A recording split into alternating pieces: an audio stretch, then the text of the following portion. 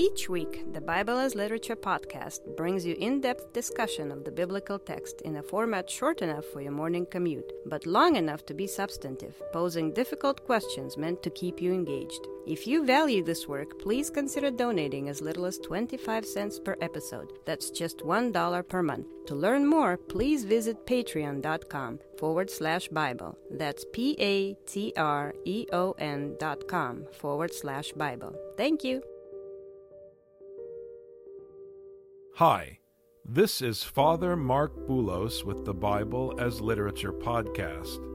People love to talk about what they want to do, what they should do, or what they believe is right.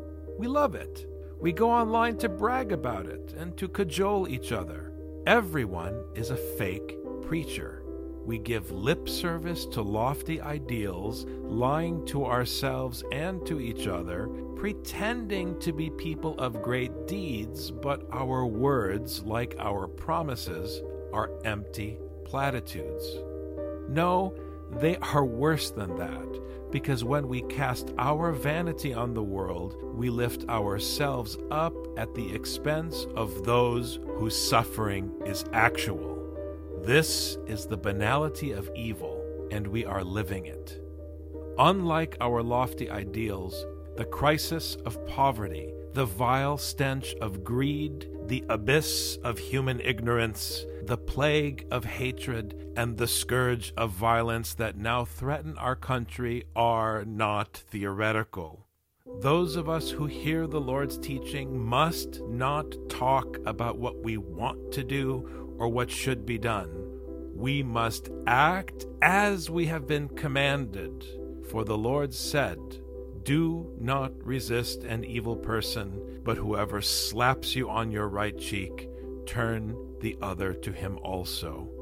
Richard and I discuss the Gospel of Matthew, chapter 5, verses 33 to 39. This week's episode is presented in loving honor of the victims of the synagogue massacre in Pittsburgh. May they find rest with all the saints in the bosom of Abraham, and may their memory, in fellowship with the righteous teaching for which they died, be assuredly eternal. You're listening to the Bible as Literature.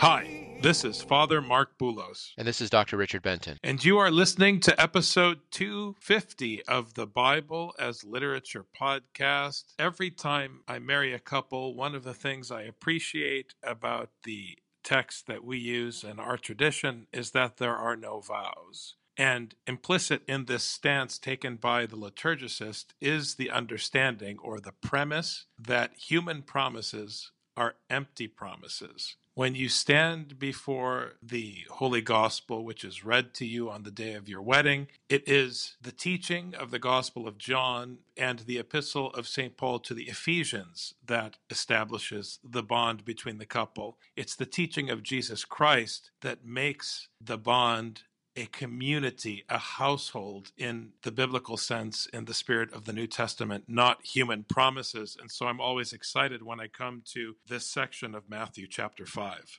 Everything belongs to God, the present and the future. So who are you to promise anything? You don't know if you're going to make it across the street without a bus hitting you. How are you then going to swear upon the heavens or upon the throne of God or anything? Because not only do those things not belong to you, but your future itself does not belong to you, because we do not have that kind of control. Again, you have heard that the ancients were told, "You shall not make false vows, but shall fulfill your vows to the Lord." This is an instruction that is indicated in Leviticus, Numbers, and Deuteronomy. So this is something that is woven through the fabric of the Pentateuch, of the law of Moses, and is obviously critical to the instruction that the Lord is giving, his presentation of this law for the Gentiles. The reason why this is woven throughout and the reason why this is so important is because if you say you're going to do something for the Lord, then you've bound yourself to it. You can't say, "Okay, God, I'll think about it," or "Okay, God, I'll see if I can get around to it." If you say you're going to do it, you do it, and it's that simple. It's what Matthew will talk about when he criticizes those who say, Lord, Lord. The Lord is on their lips. They're praising him, but their deeds are far from the instruction of the Lord. Everyone talks about what they want to do, or what's important to them, or what they care about. And then they go on Facebook and post messages about, for example, the ugly horror of anti Semitism, which we all saw on full display this week. But who's actually making the effort to understand their neighbor, to take action on the instruction to reach out and interact with those who hate us? Who is doing that? It's easy to talk about how you disagree with a certain worldview. It's very difficult to confront a hateful worldview with love. And I dare say that those who were massacred this week were trying to confront hate with the action imposed upon them by the Lord's commandment to love the needy neighbor, especially in the person of the immigrant or the sojourner. So we have a lot to account for when we say, Lord, Lord, in the Gospel of Matthew, but don't act on his commandment. But I say to you, make no oath at all, either by heaven, for it is the throne of God, or by the earth, for it is the footstool of his feet, or by Jerusalem, for it is the city of the great King. This echoes, Richard, what you said just a moment ago, that since you don't possess any of these things or control any of these things. I mean, Matthew is taking you in classic form, as you hear often in the Psalms, from the heavens all the way down to the earth, which is a way of indicating span or breadth of dominion. The Lord is the one whose dominion stretches from the heavens all the way down to the lowest parts of the earth, his footstool. And the city of the great King that he refers to in verse 35 is actually taken from Psalm 48. And again, it's not about the Jerusalem that we find in Palestine, a piece of land that you can locate on a human map. It's about the heavenly city, which at the moment is where the Lord Jesus Christ is seated in power, giving his Father's instruction. One would swear by the heavens, by Jerusalem, by the earth, that they would do such and such a thing. But how can you swear by such and such a thing when you don't have control? You don't get to say what is going to happen with those things. If you say by the earth, I'm going to do such and such a thing, okay, you don't do such and such a thing. What are the consequences? You're going to hand over the earth to the person you swore to? Of course not. By making such grand gestures, you end up making your words empty. What's beautiful about how Jesus has gone from you have heard, but I tell you, and the kind of movement that he makes throughout the Sermon on the Mount is the first movement is if you swear something, you have to do it. But in fact, if you don't have control over the future at all, how do you dare even swear anything? How do you promise anything? The individual speaking feels they have control. They feel they have some dominion so that they can promise something that's going to happen. When in fact, Jesus puts that person in his or her place, knowing that you have no control over the future. You have no determination about what you're going to be able to accomplish and what you're not going to be able to accomplish. By no means are you allowed to promise the heavens or the earth or the great city as a consequence for not fulfilling your vows. He shows how empty those words are, however grand they sound. And the example of marriage, Richard, isn't just pulled out of the air. It flows very nicely from the previous verses that deal with the question of fidelity, adultery, and divorce. The whole point here is that if you make a vow to be faithful and then you're not faithful, you're bound to something you can't fulfill, and you are shutting out the Lord's mercy because of your trust in your own word. Whereas if you simply accept that the Lord has established your household by his word, there's a chance that when you fall short, he will show mercy. You're not really proven married on the day of your marriage any more than you're proven baptized on the day of your baptism. We will know whether or not you were truly married. We will know whether or not you were truly baptized on the day of your death, when the meaning of your life is revealed to all those who bear witness to your eulogy. Nor shall you make an oath by your head, for you cannot make one hair white or black. You have no control. Now, even if human beings one day come up with a way through genetic engineering, which I'm sure they already have, to control what color your child's hair will be and so forth, that's not the point. Don't go down the rabbit hole of irrelevance, which is what Facebook has become. It's Huxley's rabbit hole of utter irrelevance. Just understand the point Matthew is making, that you have no control. So don't make promises you can't keep. Just be humble. Don't be prideful. Keep your place. We move, like you said, Father, before, from these grand heavens all the way down to the head of the person speaking, movement from the heavens all the way down to the earth. And you took the words right out of my mouth. You have no control. Not only do you have no control over the heavens, you don't even have control over your own head. You have no means by which you can swear. And this is what is beautiful about how Jesus pushes these laws to their logical extreme. It's not about who you sleep with. It's about who you're faithful to when it comes to marriage. It's not about whether you do what you say you're going to do when it comes to making oaths. It has to do with being faithful to the one who controls the heavens and the earth, who has numbered the length of your days. It's being faithful to that one who actually has control rather than trying to sound like you have control when you're talking to your neighbor. True faithfulness to God is recognizing how we are utterly helpless, we are utterly without strength, but we still have a duty to fulfill the law that was given to us. And it just comes back to that point again and again and again. And as we said in last episode, Jesus pushes us in the direction of love every time. Earlier, when we went through the Beatitudes, we discovered that for Matthew, the litmus test as to whether or not a person is obeying the Torah, the proof, as it were, the proof that we find in the pudding, is their suffering. And I just want to memorialize those who were murdered this week in the synagogue massacre in Pittsburgh.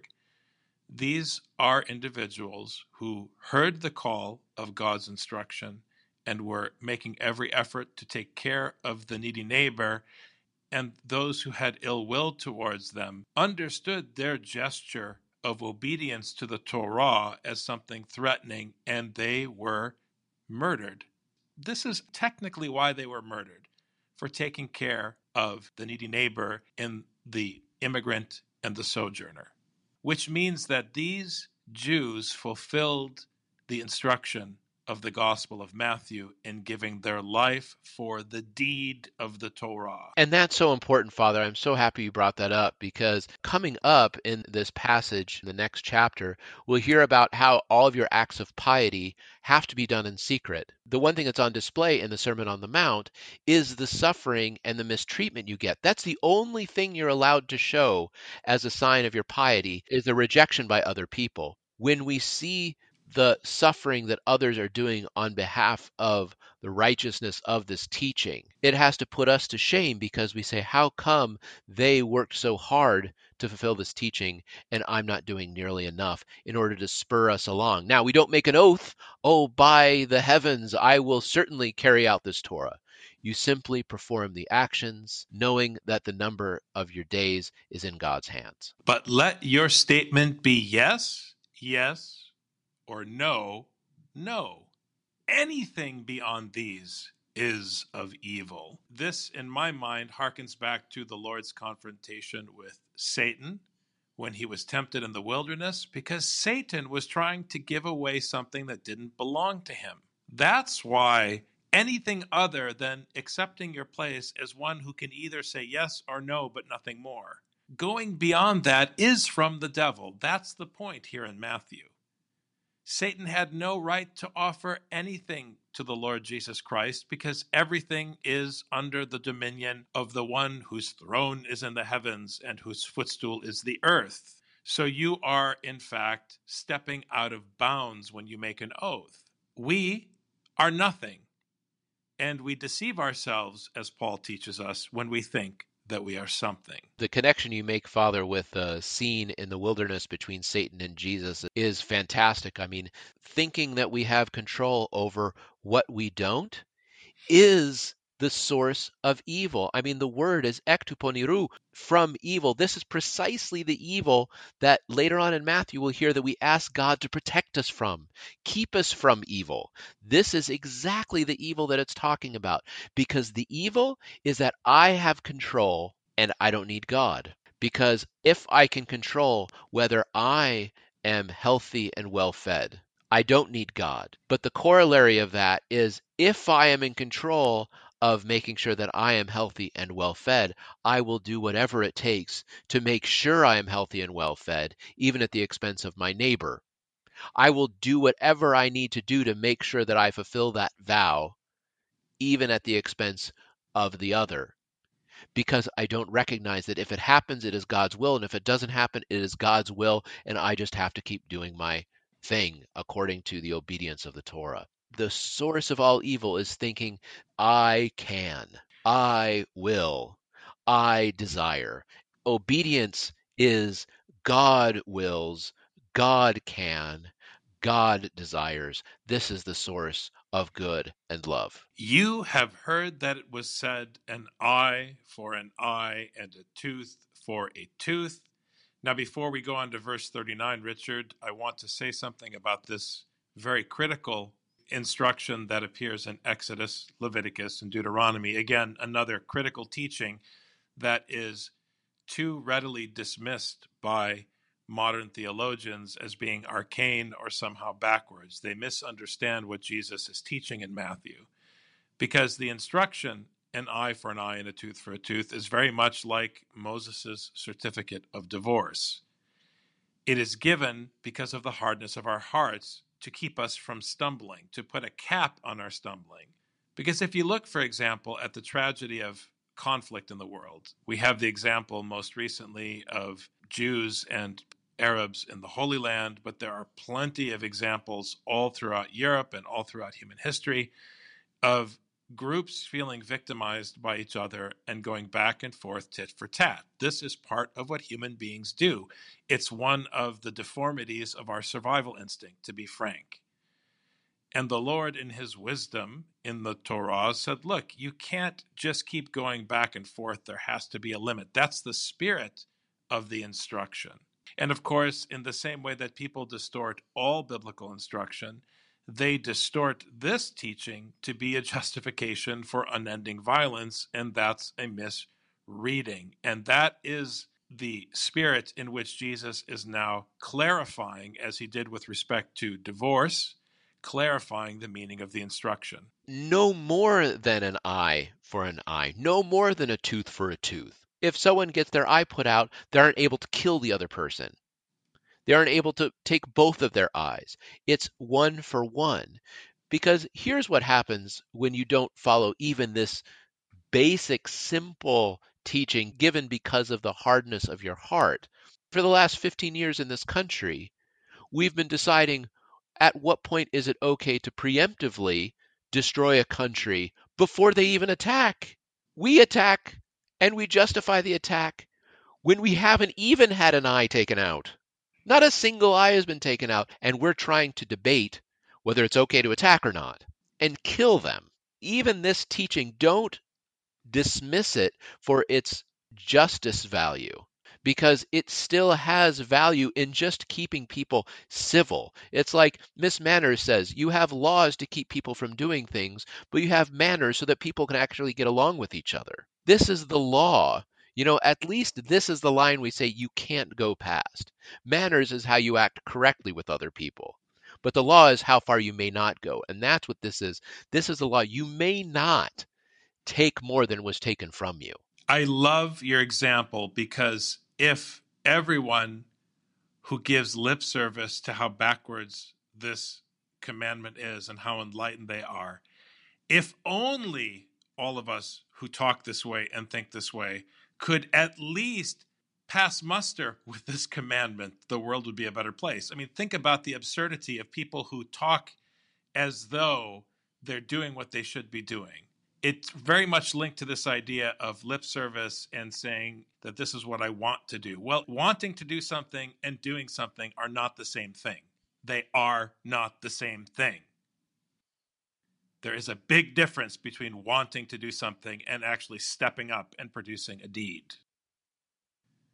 And we cannot produce the deed that lives up to the commandment outlined in verse 38, because all of us take more than an eye for an eye and much more than a tooth for a tooth. So when we criticize this teaching, we fall squarely under its condemnation.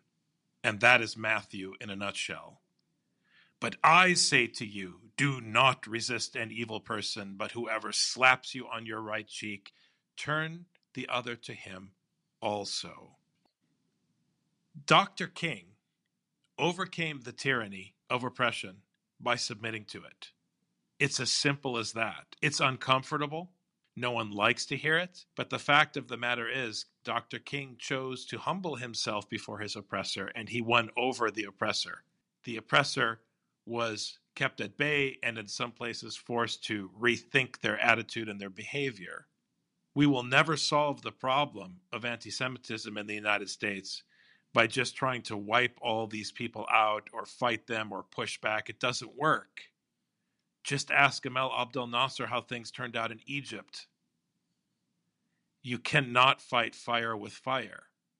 The solution, and I'm so thankful for the witness of this synagogue in Pittsburgh, the solution is to continue to love your neighbor, to not fight evil with evil, but to get up the next morning, open the scroll of the Torah, hear the instruction, and try to live it out yet again, day by day by day, and to allow the Lord, who has dominion over the heavens and the earth, to be the one who makes the decision of who is judged and who is shown mercy. When you look at the Greek, it fits very interestingly with the last passage because it says, do not resist evil, mi antistine to poniro, which is the same word for evil that was just in verse 37. Saying more than yes comes from evil.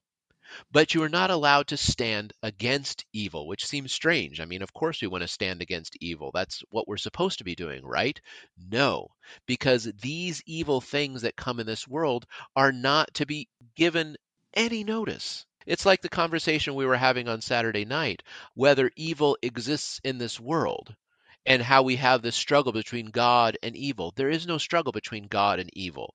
There's the struggle between evil and God inside your own heart because you're trying to decide whether to do God's will or whether to do your own will. When you recognize that this person who took your eye or took your tooth has power, then you have to resist him. But if you say he has no power, God alone has power, you don't need to resist him. You only continue to do what the Torah says we need to do. Resisting evil is resisting the evil of your heart, not the one who took your tooth. We continue to allow ourselves to be mistreated by this world because, as we saw in the Beatitudes, this is the sign that we may be on the right track. And here, Richard, I'd like to end today's episode, which is dedicated to the memory of those who were murdered this past week. I'd like to end this episode by making an appeal to our listeners to hear the call of the Gospel of Matthew. This is your calling. Your calling is not something you feel. It's not something you reflect on because you're trying to figure out what you want to do. The call is the call of this text that we are reading together and studying together. Hear the call and seek out those around you in your community, whether in your family, in your church, in your neighborhood, at work. Seek those people out who are given to cruelty or hatred, and don't argue with them. Love them, bear witness to this teaching in your dealings with them, and continue to draw upon the wisdom of the gospel to shape your interactions with them. And I mean, you have to seek out interactions with people that your life coach tells you you should dismiss. Your life coach is an idiot. Because if you keep dismissing people who make us uncomfortable, you're kicking a can down the road that we will not be able to solve. Seek out those people and find a way to interact with them and love them and submit to them for the cause of the gospel. And your Father, who sees what you do in secret, will reward not only you, but all of us openly in anticipation of his kingdom. To him be the glory and the dominion and the majesty. Christ is in our midst, Richard. He is and ever shall be.